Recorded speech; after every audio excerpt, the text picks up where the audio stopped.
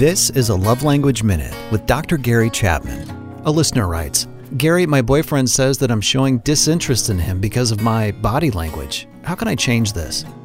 I think the first step is to discover what message he's getting from your body language so that you understand what the message is and you understand what the language is. First of all, you explain that from your perspective, this is not what you're trying to communicate. But if it's what he's hearing, then you're willing to make some efforts to change that.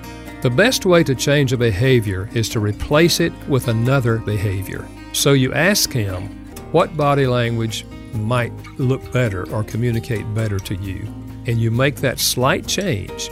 And by replacing the old with the new, you're communicating a new message to him. Dr. Gary Chapman is the author of The 5 Love Languages. For more answers, visit StartMarriageRight.com.